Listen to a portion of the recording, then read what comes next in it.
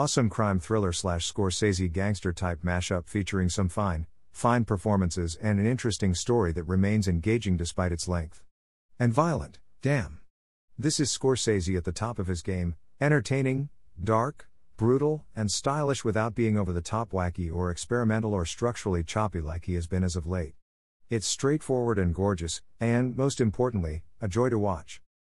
I'm amazed at how a man who came onto the scene in the 70s with some of the best, most original films of that decade managed to continue making such high-quality material well into the 90s, even with all the studio control a film this polished and, probably, expensive, must have had forced on it. Granted, it's not a perfect film, very few are, but what's there is brilliant and gritty, and Joe Pesci, man. I had no idea what the big deal with him was until I saw this. He sure is intimidating for such a little guy, though the scenes of him making out with Sharon Stone and spoilers are awkward and uncomfortable, for me at least. It's like a midget making out with a giant. Still, he's great, really stealing the show whenever he's on screen and angry, which is about 90% of the time. And Stone is good in this too, as the only one who seems to display an emotion other than anger, though that doesn't last long. And man, was she gorgeous.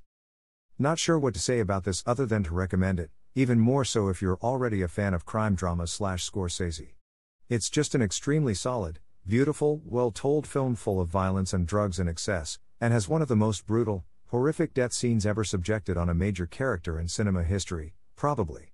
You know what I'm talking about if you've seen it. The spoilers baseball bat / burial scene. And spoilers yikes. What a horrible way to die. Overall, yeah, great film. Loved it. Scorsese at the top of his game. Can't recommend it enough.